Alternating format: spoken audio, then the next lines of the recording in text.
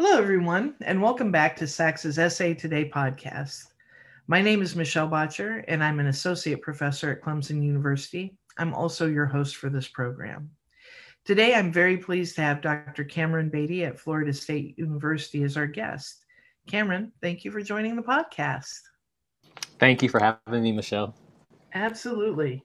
Before we get into your work and your career and all that stuff, would you mind sharing a little bit with listeners about who you are outside of work, hobbies, things you're reading, watching, listening to, anything you want to share about the rest of Cameron? Yeah. So this past year, I've become much more of a dog person than I ever was. We had a dog growing up. In my adulthood, I had a pet just because I like to travel. I'm not home a lot, and obviously, given what happened in the world with the pandemic, this time last year, I was like, let's look to see who wants to be adopted. And for the past year, a lot of my time has been taken up by my precious little puppy, Zora Neale Beatty. For those of you, I always date myself when people ask me. My students used to ask me, "Oh, what kind of dog do you have?" And I would say, "Do you remember the show Wishbone on PBS? She looks just like Wishbone." And they're like, "Who the hell is Wishbone?" Um, but she's a little beagle kind of hound mix. Really enjoy her. Walks, playing with her has become a hobby, an everyday ritual of sorts. Currently, I'm reading All Boys Aren't Blue by George M. Johnston, which is it's a memoir, but it's kind of a coming of age of thinking about exploring masculinity, black masculinity, understanding queerness, gayness in relation to being a young boy, and it's just been a really refreshing read. I've been connecting back to some of my own experiences, and I love some good binge watching. It's been hard to watch. Like, there's only like a handful of shows that I'm gonna watch week to week. So when someone tells me about a show and it's out, but it's like in the middle of the season, I wait till it ends because I like to binge a series. So I'm about to get into. The only show I'm watching week to week right now is Pose final season. It's excellent. I've really enjoyed this season's acting, and the writing has been superb. It's been nice to enjoy a series that's showing the possibility of happiness as queer people, as trans people. And this writing this season I've just been really impressed with the writing. Awesome. Well, I'm going back to your dog here for a minute. Okay. So, if I were to interview Zora and ask her how the past year has been, what would she have to say? So I think I get on her nerves. She gives me this side eye. So a few months into the pandemic, we were just. I mean, I was only seeing her. She was only seeing me. Besides, when we were obviously out for walks. So I took her to daycare to like get some socialization, get some around other dogs, get some puppy energy out. And so now I still take her once or twice a week, and she absolutely loves daycare. And for those of you with children, I don't know how this is, but you go to pick up your child and they like want to stay at daycare. That's Zora. So when we get home and I'm like, okay, time to eat, time to do our routine, and she takes her evening nap, and then she wakes up. I think she side eyes me. I'm like, okay, I must get on your I must get on your nerves when we're like cuddling on the couch. So I would say the past year has been fun for her. I think she's had a wonderful time. But then she'll say my dad sometimes gets on my nerves. I love that. No, I mean, not that you get on her nerves, but I love that story. We take Lily to daycare as well. And at the end of the week, she gets a report card and it lists the other dogs that her dog friends that she played with that Hmm. week. So, and I always ask her, how was school? And I don't know why, because she just looks at me like same as it was the other day. But anyway, can you talk a little bit? So you're a faculty member now.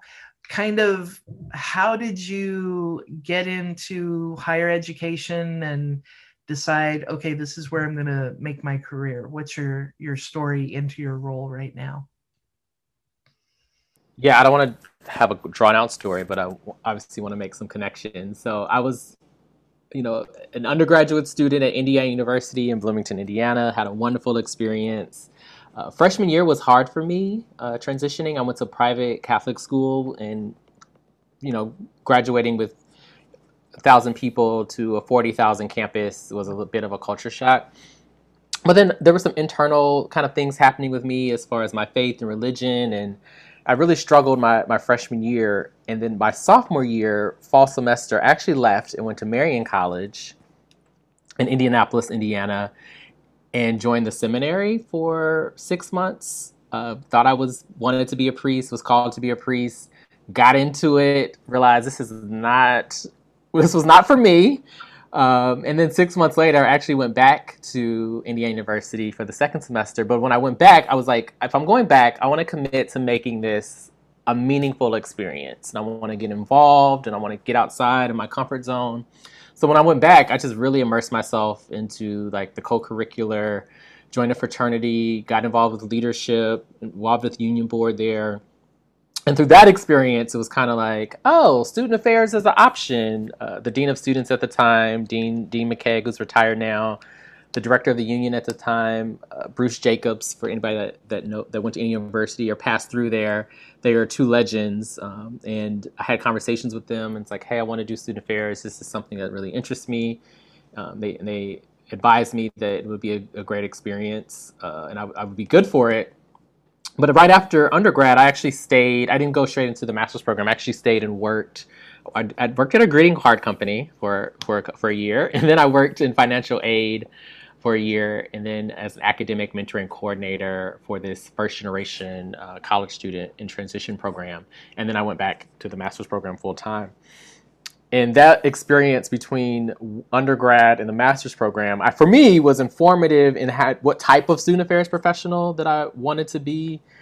And I just really gained a lot from that experience in ways that I was able to make connections to what was the actual curriculum. How could I critique what we were learning in student affairs? Why the 7 vectors were problematic, right? I had some context in thinking about those things.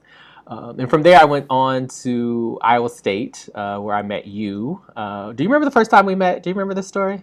I tell this story sometimes. I was thinking about it over the weekend. Was it when we walked from the Dean of Students office building all the way over to the Academic Success Center? I think it was you and Asha.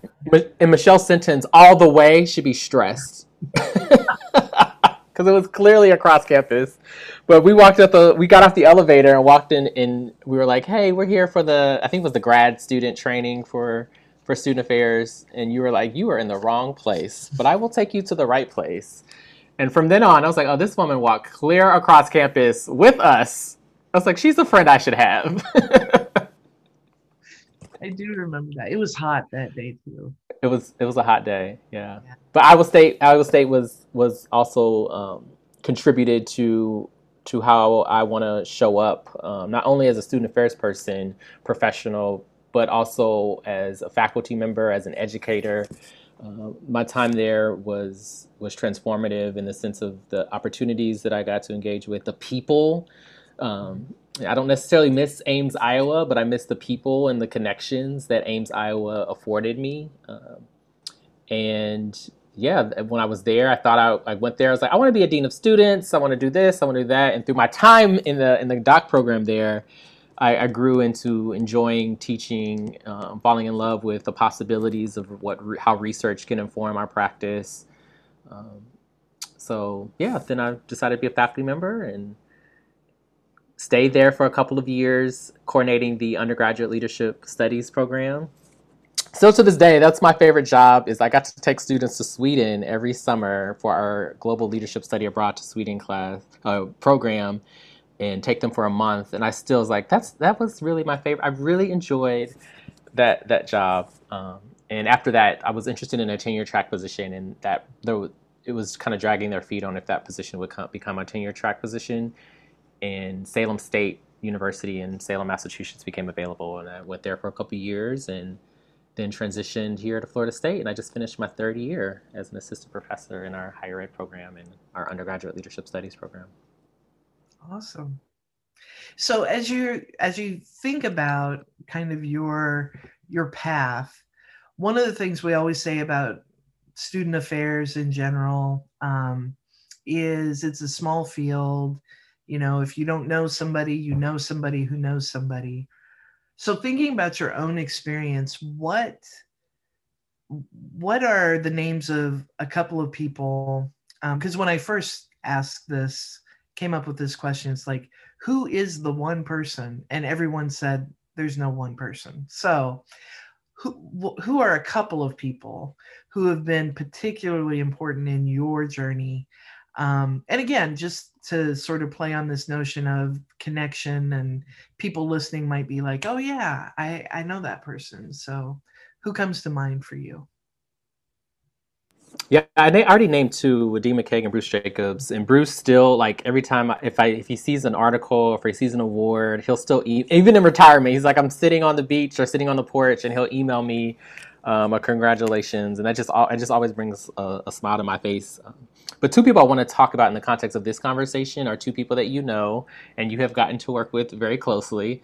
And I'll start with Dr. Kroom. I'll start with Natasha Kroom, who was my dissertation chair. And in many ways, she was the constant, besides my cohort, who I'll talk about here in a second, she was the constant through my doctoral program at a time, as you know, Michelle, there was no consistency in that higher ed program, whether doc or master students, just because of what was happening in the program, faculty leaving and going on to other opportunities. And Dr. Kroom was very much the consistency for many of us during our time there. And I've just always appreciated her, not only as a faculty member, but as a friend, and really thinking critically about the type of critical faculty member that I wanted to be when thinking about interrogating our field from a critical lens. And I've always appreciated her commentary. I've always appreciated her support for me. The other person is Dr. Ann Gamzertoff, who I don't know if I've ever actually said this to Ann, but I see Ann as a mentor. She was another person that was just a consistent person, but I believe she was the first person I got to, as a faculty member, TA with as a doc student. And taking her class, I always knew that she was organized, structured. I always loved the flow of the scaffolding that she would do. She taught student affairs assessment.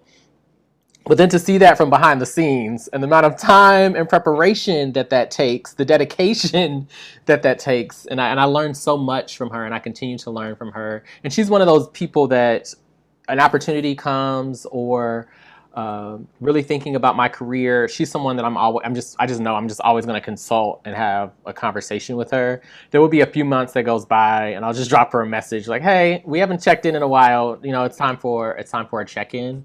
And I've just always appreciated how she shows up, how she advocates, how she moves and shakes politics, how she moves around and about politics. And I think a lot of that comes from her being a long-term student affairs administrator. And then how do you translate that into really, we talk about scholar to practice, but there's only so many of us that can do that in a way that creates learning. And I think she's just one of those people that I always want to model after and learn from. Awesome. Thanks for that, Cameron. I really appreciate it. All right. So this is actually, you set me up perfectly for this next question. So thank you for that. So you've talked about Dr. Kroom, you talked about Dr. Gamzertoff. What about Dr. Beatty? What is your philosophy as a teacher in your faculty role? Yeah, I was thinking about this a lot because I've been working on a narrative for, as you know, a promotion and tenure, and you talk about your teaching philosophy, your teaching effectiveness.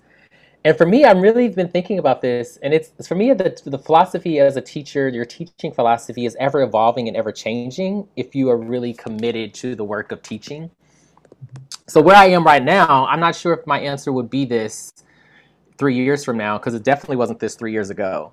So I think where I am right now and thinking about my philosophy as teaching is really thinking about not only, this scholarship to praxis, practice to scholarship, but thinking critically about how do we really engage and address inequities in higher education? How do I bring that into the pedagogy of designing a course, implementing a course, executing and evaluating a course? How do I model and thinking about that we're all learners, we all have something to contribute, but we're also all teachers, right? And thinking critically about how do I set the tone for that. When I was at Salem State, it was very much I'm Cameron. When I got here, and it became I'm Dr. Beatty, even when I would tell you to call me Cameron, and they would say like that's just the culture or quote unquote a Southern culture. But with that came this I'm the big expert in the room because Dr. Beatty, I mean, obviously the instructor of record and other things. And with calling me Dr. Beatty, in some ways it sets up uh, this this barrier in the sense of I'm the keeper of knowledge. So then I get to validate what knowledge is important in the learning space. And for my philosophy of teaching, I've had to navigate kind of through that.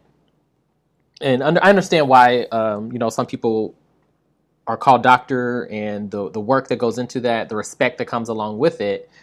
But for my philosophy of teaching, if I believe that we are all in a space to learn from each other, I have to spend some time working through that as an educator at the beginning of a semester, at the beginning of establishing a learning community. And I think that now contributes to how I approach not only teaching, but how I approach facilitation, how I approach giving a lecture or giving a guest presentation is really thinking about what are people's expectations entering the space? How do I meet those expectations or disrupt those expectations if they're meant to set up a status quo about who's the keeper of knowledge, who's the big expert in the room? And my philosophy is for us to all know that our lived experience, and we bring that to a learning space, is just as valid as somebody we're citing in an article, and thinking more critically about that, especially for, and I say especially because of my context and where I sit, not especially because it's more important, for higher education professionals, student affairs professionals, higher education future faculty.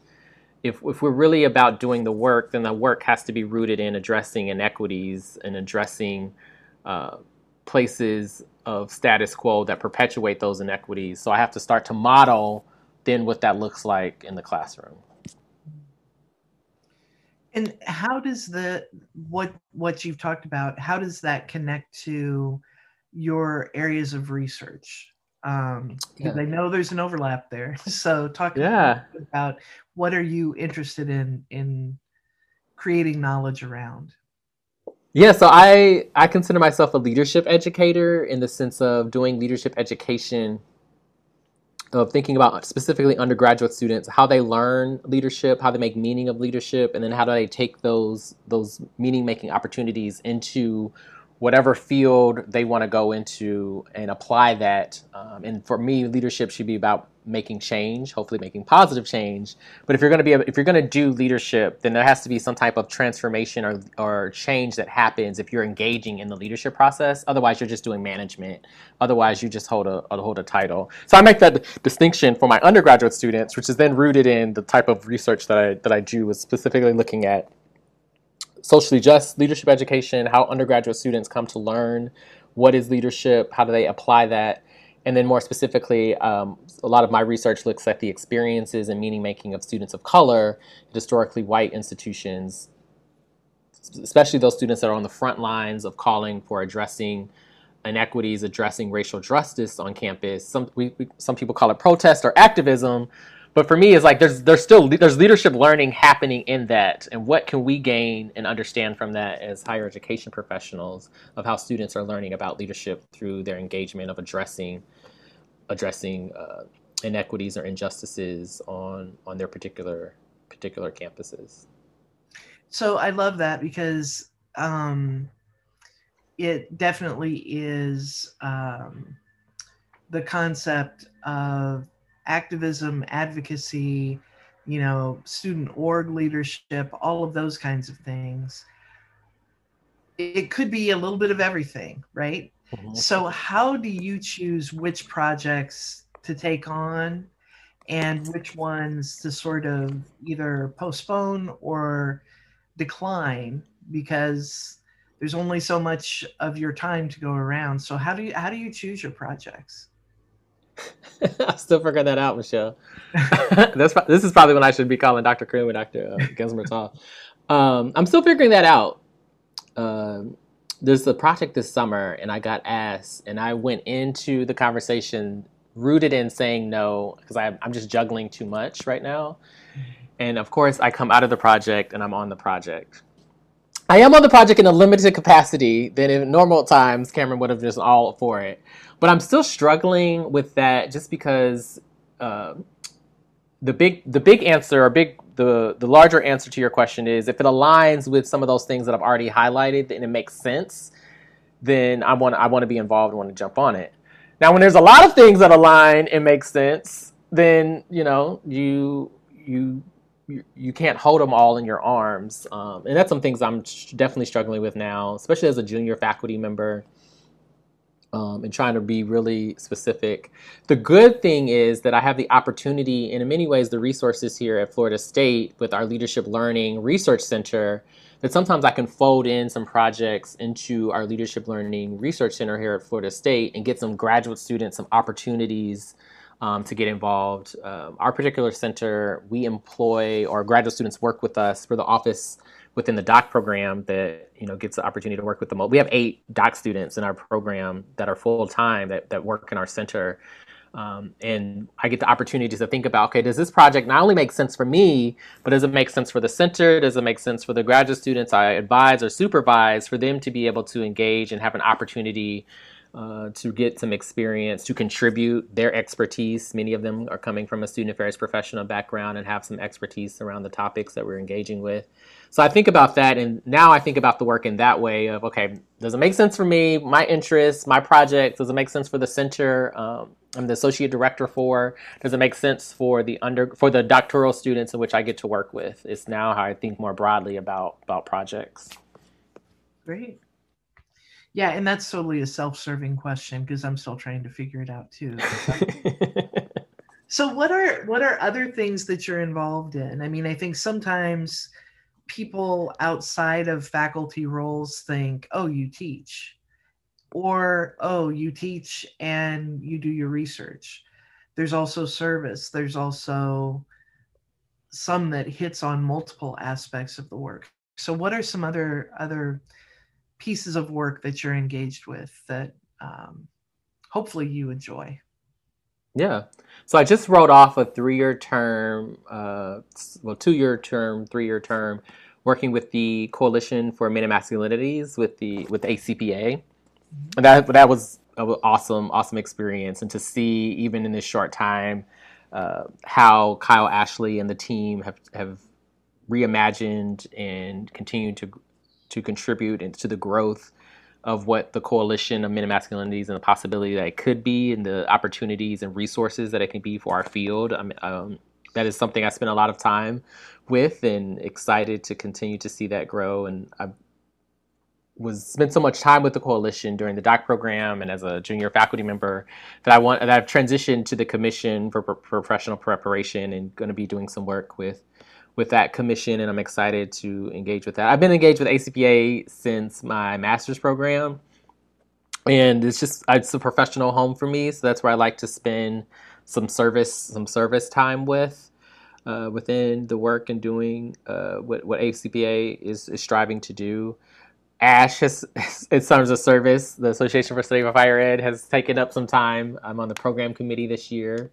And that has been really nice to really live out the dream, not only of Dr. D.L. Stewart as the president of ASH currently, but Dr. Natasha Kroom and Zena Colazo of thinking about the program, a hybrid program coming in the middle of a pandemic, trying to get to Puerto Rico with this theme of borderlands, crossing borderlands. So it's been exciting to engage with the service part because it really thinks about how do we live out the teaching, the research, to really think about us as a profession that studies higher ed, a profession that enacts and does student affairs within the higher education context in terms of ACPA.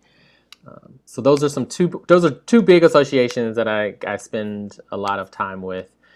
I'm also doing some work with the Leadership Trainer Certificate Program, which is a nonprofit out of a nonprofit organization called Lead Air, and I'm on the board of directors for.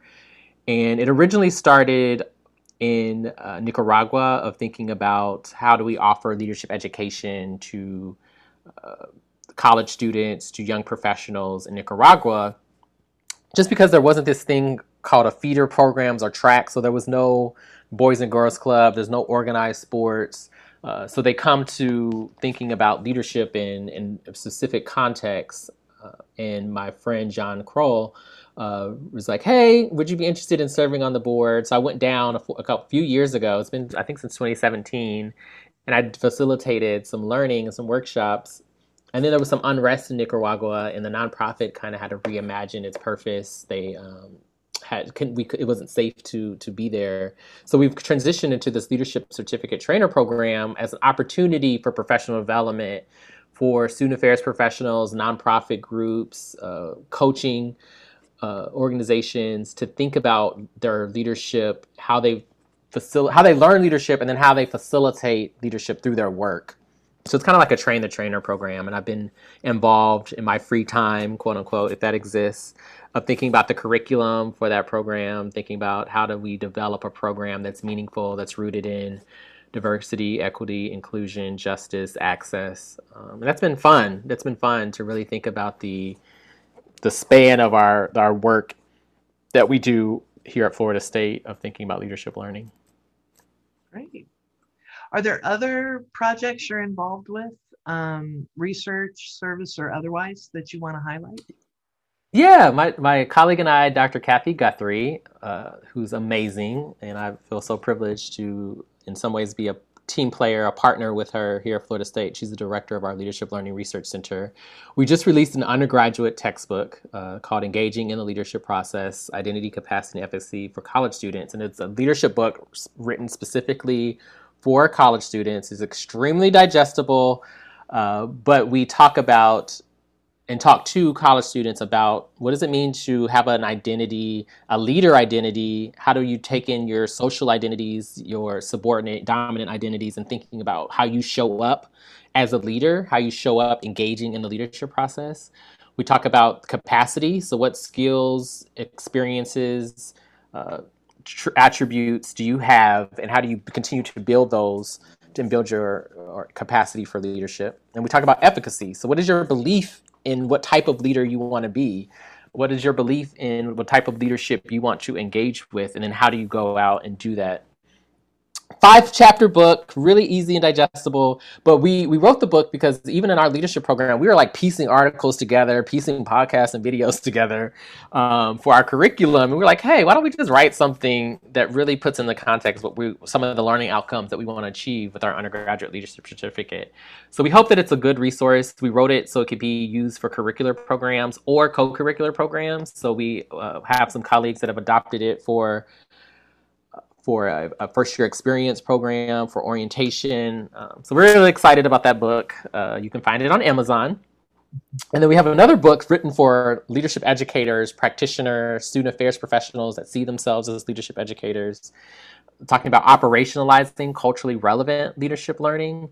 So oftentimes we want to just pick up a curriculum, or we pick up learning outcomes, and then we do the same thing that we've always done about achieving those learning outcomes, specifically in the context of leadership programs.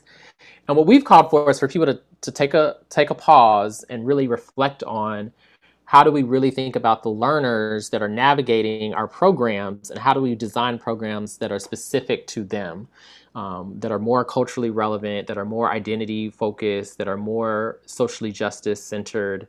And we're really excited about that book. That it should be out this fall, but it's specifically written for practitioners. So we ask practitioners to think about these 5 dimensions of Hurtado's kind of campus climate and culture, and we reimagine them for the context of leadership. So, for example, one of them is the historical legacy of exclusion inclusion. Do we, as leadership educators, know that not only about our campus, about our student affairs division, about our leadership programs, and really have we taken a self-assessment about who has historically been marginalized or excluded from our programs and who has been included, and what policies, what procedures, what practices have perpetuated that and upheld that, and can we really have an honest conversation within our leadership programs? Another dimension is the compositional diversity dimension. meaning who makes up our programs. Do we have data? Do we have an understanding of who that is? And can we take an assessment of that and why that is? Because we don't often do that as leadership educators. Oftentimes, even the students that you and I get to engage with, they go and take these coordinator positions or assistant director positions, and they're off and running. And oftentimes they're picking up and doing the things the way they've always been done for that particular institution. And we haven't taken a full assessment. And oftentimes when we fall into that routine, we're either upholding oftentimes the status quo or continue to perpetuate leadership learning in ways that aren't culturally relevant. So our book that's coming out this fall kind of calls for that. And we're really excited about that project because it gives some reflective questions, it gives some processes and it also gives narratives. So actually leadership educators that are doing things in culturally relevant ways and gives people examples of how it might fit with their campus. So we're really, really excited about that book. And I just wanted to not only plug it, but share the possibility of how it might be a resource for people. Okay, so you have the book for undergraduate students that you wrote, and now this one coming out for practitioners. Was your plan all along to write two books? Did you start into one and realize, oh, you know what else will be needed is this other one? Like, how did the two projects come about? Yeah, so the first project was actually a doc student's idea, who's one of our co-authors, Erica Weiborg. And she was like, hey, we keep talking about our curriculum. Why don't we just write a book for our curriculum? And the identity, capacity, efficacy theme of that, focus of that book is rooted in the culturally relevant leadership learning model. It's just it's a piece of thinking about how do you start with the learners. You start with the learner's identity, their capacity for leadership, their efficacy. The book for practitioners just builds on that. So the idea came about of thinking about this culturally relevant leadership learning model was out there for the past few years from Kathy Guthrie, Laura Osteen, and Tamara Bertrand-Jones. But people didn't know how to use, like, okay, there's this model, but how do you actually use and apply the model? So that's kind of where the idea for the second book came, is like the operationalizing, the application. How do we make meaning of this model so it actually informs practice? It's one thing to be theoretical and ask these reflective questions. It's another thing to do. How do you do this? So then that's kind of how it came about. We did streamline it, like how we rolled them out. We thought it would make sense, at least in our minds, for the undergraduate text to come out and roll it out first, and then understand that this could complement, or they could sit separately and individually for the context of who the audience was for. But really, if you buy one, you should buy both, right? Absolutely. All right. So, you talked earlier about kind of your trajectory into your faculty position. Are there things that you anticipated or a vision you had of what it meant to be a faculty member? Are there things that surprised you? Are there things that you're like, yep, I was right about that? What's your experience been? Yeah, even as a doc student, you don't fully grasp faculty meetings and what takes place in faculty meetings. And I don't know if it was me being naive, but Michelle, the stuff that the conversations, the dialogues that happen in a faculty meeting is something that took me by surprise, and that in good ways and bad ways, right? So, we as students are the benefactors of a program. And many times we don't think about the decision-making process of how a curriculum gets designed, how a policy gets implemented.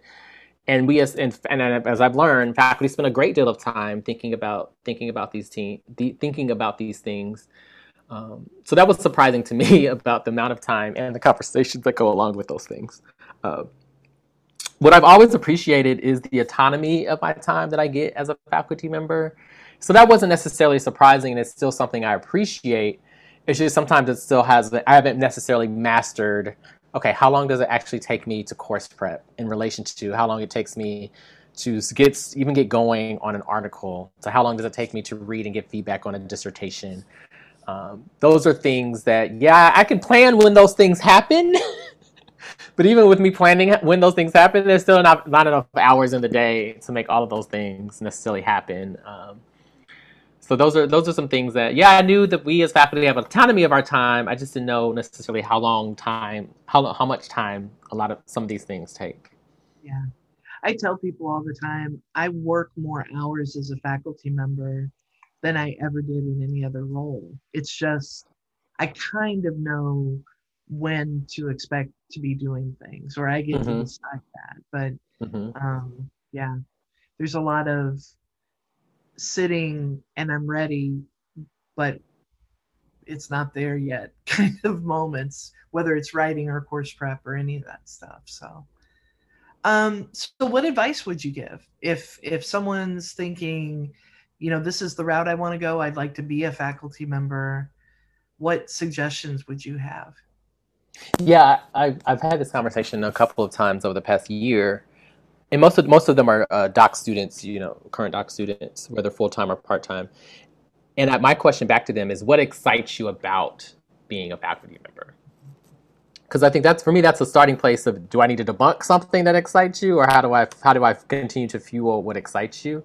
And for me, it's the excitement that's going to carry us in ways when the process, even in getting interviewing and navigating the job search process for a faculty member, can be very demoralizing for people. So for me, it's like, if you can hold on to what excites you, that gives you energy not only to navigate the process, but then once you're in it, and there's some days where I'm like, why the hell am I doing this? And I remember why it excites me. That's my advice: is how do you just to continue to hold on to what excites you about being a faculty member. That's my number one advice. Number two is it really is, you have to, I don't want to say weigh the pros and cons, but really think critically about, especially for people that are current student affairs professionals or working full time or doing something drastically different than the faculty lifestyle that we just highlighted and laid out. For me, I appreciate the autonomy of my time. So having a position like this, I don't want to necessarily go back to a 9 to 5, if those still exist, of thinking about, oh, I need to be on campus at this time because someone is looking for me, or I can't leave the office until 5 o'clock because of this situation. That's not something I'm interested in going back to. So I think the self-assessment is that some people need that structure, some people like that, and they bring that into their faculty life. And after 5 o'clock, it's that. But realistic expectations around this, whatever you're doing currently, stepping into a faculty role is not going to be that. So if you're a doc student, if you're a working professional, if you're coming from a different field and now want to enter into higher education, this is not that. And how do you really think critically about what your expectations is of that, and think about what happens when those expectations aren't met, or if you're disappointed by what you thought that was. So I always have people really think, like, I'm all about self-reflection, but why do you want to do this? What do you want out of this? And what do you think this is always the conversations. That might not be advice, but definitely reflective prompts that I always enter into the conversation about No, that's being great. a faculty member and the experiences of faculty. Yeah, because it is autonomy hand in hand with, I've heard people use the word isolation, lonely, solitude, whatever, but a lot of the work we do, even when you're partnering on a project, your piece you're probably doing with yourself. And so, Mm-hmm. um, but you do get more control. I really don't worry about getting calls at 2 o'clock in the morning anymore. So um, it's what gives you energy. I love your initial thought about what excites you about this. And is that enough to fill multiple cups as you Mm-hmm. sort of decide what's next? Anything else that you want to talk about, highlight, insights to share? No, I think I'm good. All right. Hey, I appreciate that because almost everyone says, no, da da da da da, and then they say something else. So excellent. Um, Before we go, I wonder if you would be willing to share a quote that's meaningful to you or something in your world that's bringing you joy, just sort of a closing snapshot of Dr. Cameron Beatty. Something, and I apologize that I should have been prepared to cite correctly, but it's a quote that keeps sitting with me of thinking about what you're currently doing is not what you always have to be doing. And it's something that's been sitting with me in the context, not saying that I'm leaving higher education currently, but it's one that's been sitting with me in the context of, is this what I want to be doing for the next 30 years? And that for me, it doesn't excite me. And I know some people, this is it for them. But for me, that's not something that excites me necessarily. It's like, do I want to be doing journal reviews for the next 30 years? Do I want to be doing a course prep for the next 30 years? That's not something that I'm extremely excited about, and I don't have to be, right? Because I think before, me not being excited about it was like, what's wrong with me? Why isn't this fulfilling for me? And that doesn't mean me not being excited about doing the same thing for the next 30 years is not saying that it's not fulfilling or it's not giving me something, especially in the current. But how do I reimagine what the possibilities are to be able to do other things that are outside of what is said that I have to do, or what is my current role or profession? So that's something that's just been really sitting with me, is what I'm currently doing now is not what I have to be doing 30 years from now. Yeah.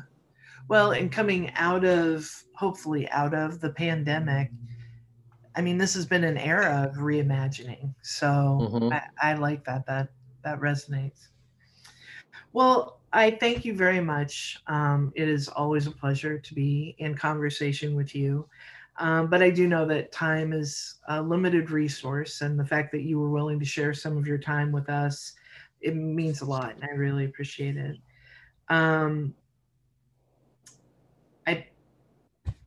You can be a guest anytime you want. I mean, I love having conversation, and I really appreciate, like, I'm taking notes as you're talking, right? So I'm like, oh yeah, I need to do that.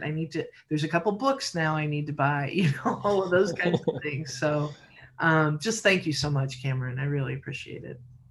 Thank you for the invitation, Michelle. We didn't have coffee. We usually talk over coffee at conferences. So this was good because we didn't get our conference check-in this spring. That's right. A little filler to the next time we're in person at conferences. So, well, thank you once again to our guest, Dr. Cameron Beatty. I enjoyed our conversation today, and anytime I talk to you, I enjoyed our conversation. Today's SA Today podcast is brought to you by SACSA, and we thank them for their support. Additionally, this show would not be possible without producer Jen Lowe at the University of South Florida. Thanks always for your support and collaboration, Jen. And then I'd also like to leave you with a quote. And the quote today is, "Caring for myself is not self-indulgence, it is self-preservation. And that is an act of political warfare," by Audre Lorde. I actually chose this quote because it is included in Dr. Beatty's recent publication addressing anti-Black racism in higher education, Love Letters to Blackness and Recommendations to Those Who Say They Love Us, co-authored by Dr. Tanisha Tevis, Dr. Lorraine Acker, Dr. Reginald Blockett, and Dr. Eugene Parker. And I highly encourage you to read that. And if you have not, and if you have read it, you should probably read it again. My name is Michelle Boettcher, and it has been a pleasure to host this episode. Have a beautiful day.